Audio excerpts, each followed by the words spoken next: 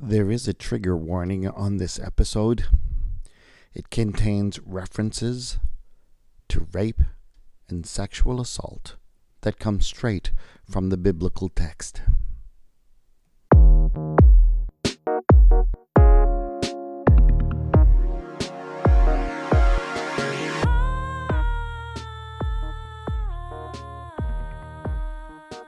Now, his daughter-in-law, the wife of Phinehas, was pregnant, about to give birth. When she heard the news that the ark of God was captured, and that her father-in-law and her husband were dead, she bowed and gave birth, for her labor pains overwhelmed her. As she was about to die, the women attending her said to her, "Do not be afraid, for you have borne a son." But she did not answer or give heed. She named the child Ichabod, meaning, "The glory has departed from Israel," because the ark of God had been captured, and because of her father-in-law and her husband. She said, "The glory has departed from Israel, for the ark of God has been captured." Ichabod. He's got to have one of the shortest stories in the entire Bible. He basically gets born on the day that his entire family dies, and then we hear almost nothing more about him. But I'm not satisfied with that. I believe that there has to be more to the story. I have to ask questions like, who raised him? And how did he live up to the troubled legacy of his family? Fortunately, I have a great platform to explore questions like that. This is Retelling the Bible.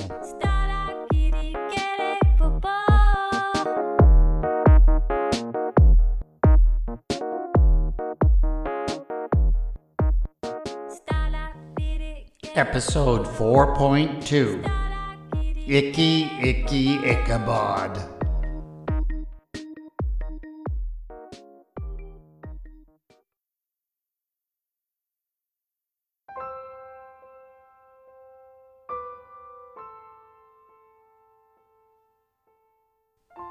When a child is given a name that means no glory, it is only natural that he would wonder why.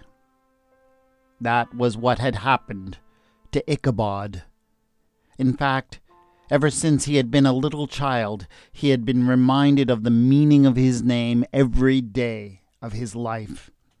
His friends and playmates, from as early as he could remember, had mocked him for it, had even invented a little song that they would sing whenever he came near. Icky, Icky, Ichabod, where's the glory now it's gone? Icky, Icky, Icky, Ichabod. Children can be so cruel. Ichabod longed to be able to explain his name, but he had no one to explain it to him. His name had been given him by his mother, but he could not ask her, for she had given it to him with her very dying breath, as she bled out shortly after bringing him into the world. He couldn't ask his father either, for he too was dead, had died on the very same day. Indeed, the story was that his entire extended family had all been wiped out on that day, which might well have something to do with lost glory. But if he never heard the whole story, how could he understand or explain that? After his mother and father had died, Ichabod had been entrusted to a young couple from a nearby village. They had recently lost their own newborn daughter, hardly an uncommon occurrence in those days, and the mother had milk that could be given to another child. Thereafter they had continued to raise Ichabod as their own, and had even come to love him in time. But it was always understood that Ichabod was the son of his father, Phinehas, and that he would one day receive that inheritance. But for the moment his foster parents, who had still not had any children of their own who had survived past infancy, were the only family that he had. But they had always shown a marked reluctance to discuss anything about Ichabod's birth family. They always changed the subject whenever Ichabod tried to bring it up. There seemed to be something that troubled them deeply.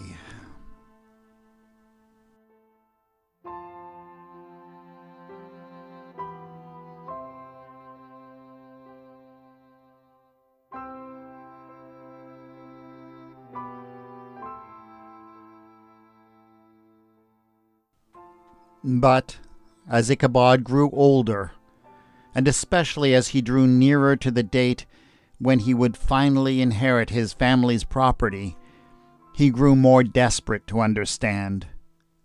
Finally, he resolved that he would go to his foster mother and demand that she tell him the story, the whole story of where his name came from. Once he had made it clear that he was not leaving without an answer, his mother heaved a deep sigh, sat him down, and began to tell the story. Your grandfather, Eli, was a good man. He knew how to serve the people. He came from a long line of priests who had been chosen by the gods to help the people. One of the great gifts given by the gods to the people was the gift of trained animals. The ancient heroes of our people, inspired by the gods, had taken the wild animals of the hills, the sheep and the goats and the cattle, and brought them into their settlements to tend them with care. This brought to the people many blessings, like the gift of milk and cheese and wool, and, on special occasions, the opportunity to eat the meat of these animals, which brought them great strength and resilience. But very early on, the people learned that this act of eating the animals with which they had lived, great blessing though it was fraught with danger and judgment because it was a sacred act. It is always a sacred thing when one being gives its life for the sake of another. So the people observed that when the animals were not killed or butchered in the correct ways, people would fall sick and die because of the judgment of the gods. They also learned that sickness would come when they ate certain parts of the animals, like the fat or the blood. Even if they just left those leftover parts in the garbage heaps of their villages, they would not escape judgment, and the gods would send wild animals in to attack the people, and their houses would be filled with vermin, and again many would fall sick and die. And so the people cried out to their gods to give them guidance, and the gods, in their kindness, raised up families of priests who would lead the people in the sacred act of eating the meat that the gods had given them. Eli was one such priest, and the priest of Yahweh at Shiloh. He was a good priest who served the God with integrity. He fulfilled the task that the God had given him by receiving the animals that the people brought to him, slaughtering them and butchering them correctly, and giving the meat back to the people to eat while he burned the fat and bones and other bits on the altar as a gift to Yahweh. Now, it had always been understood that the priests who performed this vital service deserved to be paid for their knowledge and work, and the priests of Shiloh were no different. Payment came in the form of a portion of meat that was given to the priest so that he might share it with his family, or perhaps even sell it to the wealthy. The tradition at Shiloh was this: after the slaughter had occurred and the worshippers had withdrawn with their families to prepare their meal together by boiling the meat in the great pots that were kept for the people there, a servant of the priest would come around to each family with a 3-pronged fork. He would dip the fork into the pot, and whatever portion of meat he speared would be taken and given to the priest. This tradition, practiced over many generations, was considered to be fair and even generous to the priestly families. But then the sons of Eli, your father Phinehas and your uncle Hophni, began to take on sacrificial duties from their father. That's when things turned very sour. As she said this, Ichabod's foster mother fell silent for a while, as she was swept away by her memories of a dark time.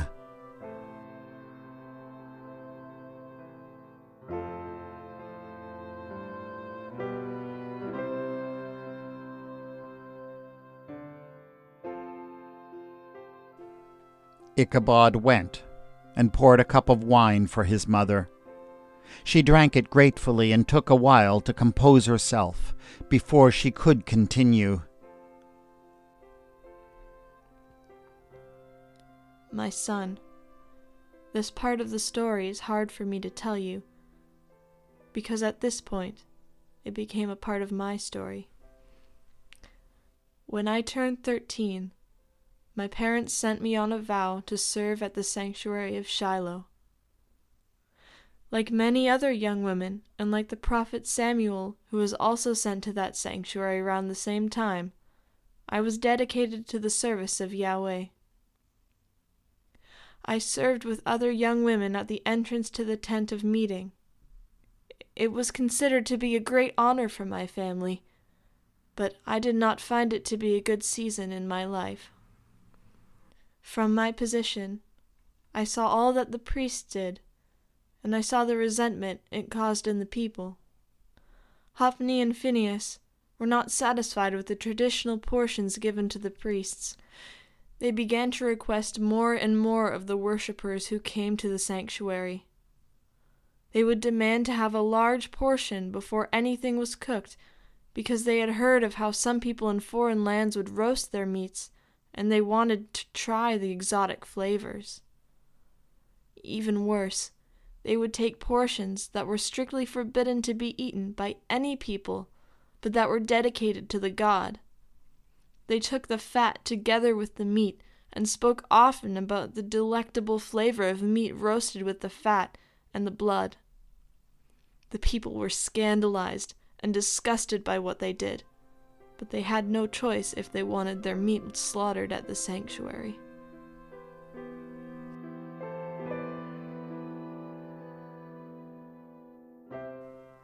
Ichabod's mother fell silent once again, and this time she began to weep silently.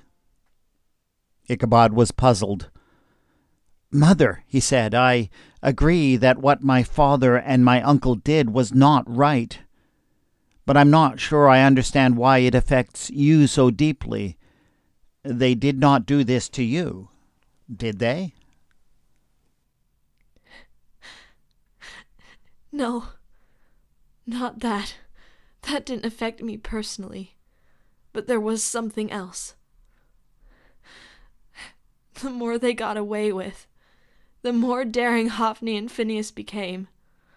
They began to think that nothing should be denied them, and indeed nothing was. When they began to take the women who served at the door of the tent, we could do nothing. Your father, Phinehas, seemed to take a particular liking to me, and believe me, there was nothing good about that.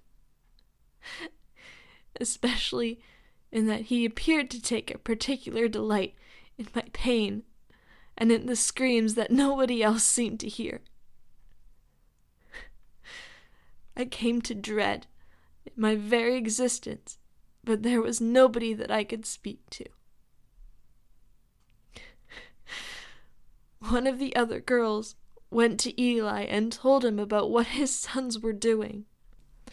And though he did believe her, all he did was call in his sons and tell them not to rape so much, and that Yahweh would take vengeance. But he did not restrict their freedom, nor did he remove them from their exalted posts, and they continued to have their way with us.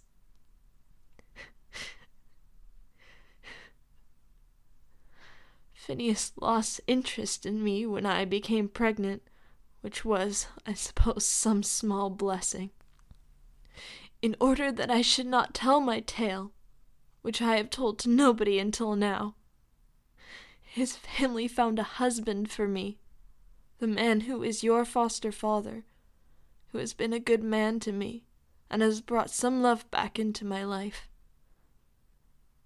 They paid us a pension and never expected to hear from us again. And my daughter, well, I have told you before about my undying sorrow that she lived for but a few days. What I haven't told you is that she was also your half-sister. When she died, and then your mother and your father both died on the day that you were born, your extended family decided that we were in their debt, and we needed to take you.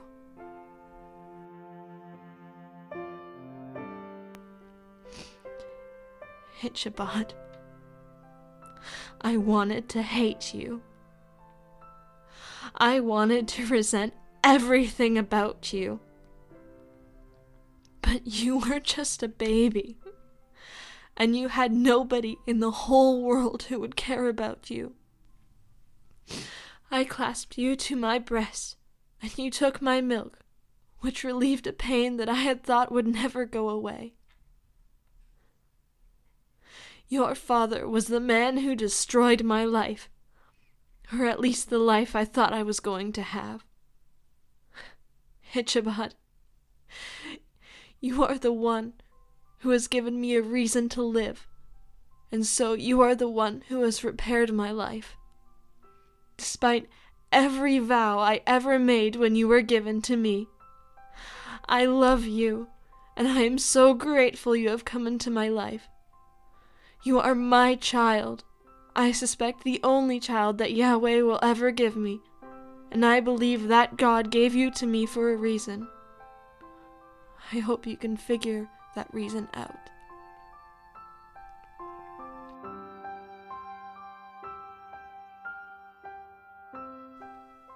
Ichabod never spoke of such matters with his mother again, but he never forgot that conversation.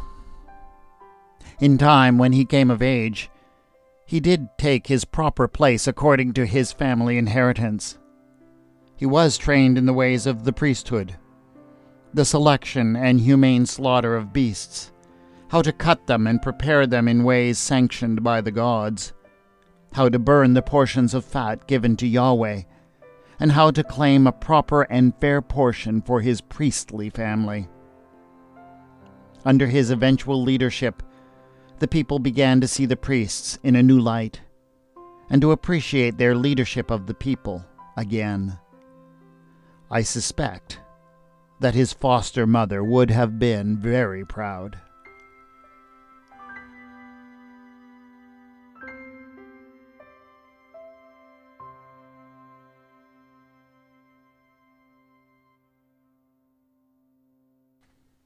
I have always felt that the story of the reviled priests, Hophni and Phinehas, is extremely important to understand the role of the sacrificial system and of the priesthood in early Israel.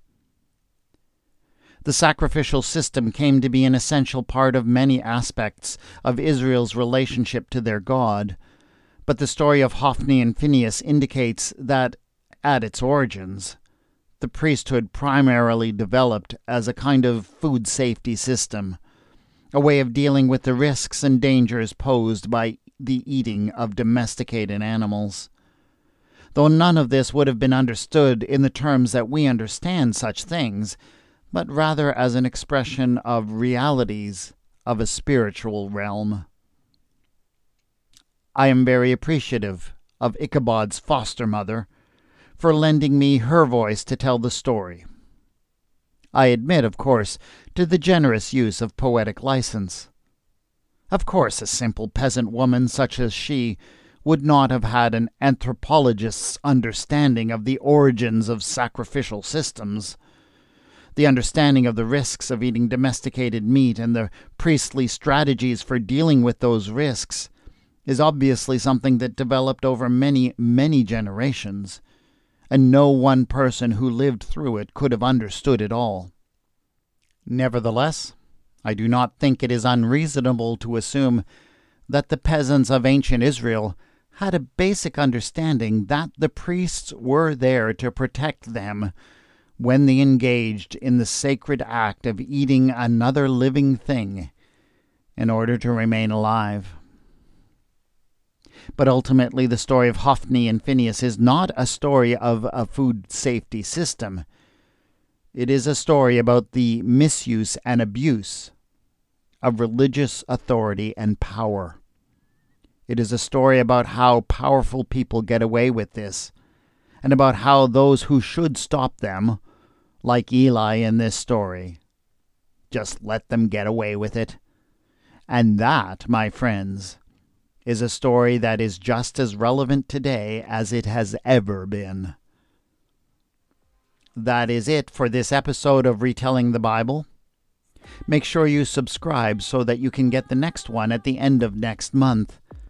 A great rating and review on Apple Podcasts or some other podcasting platform is a great way to help other people find this podcast.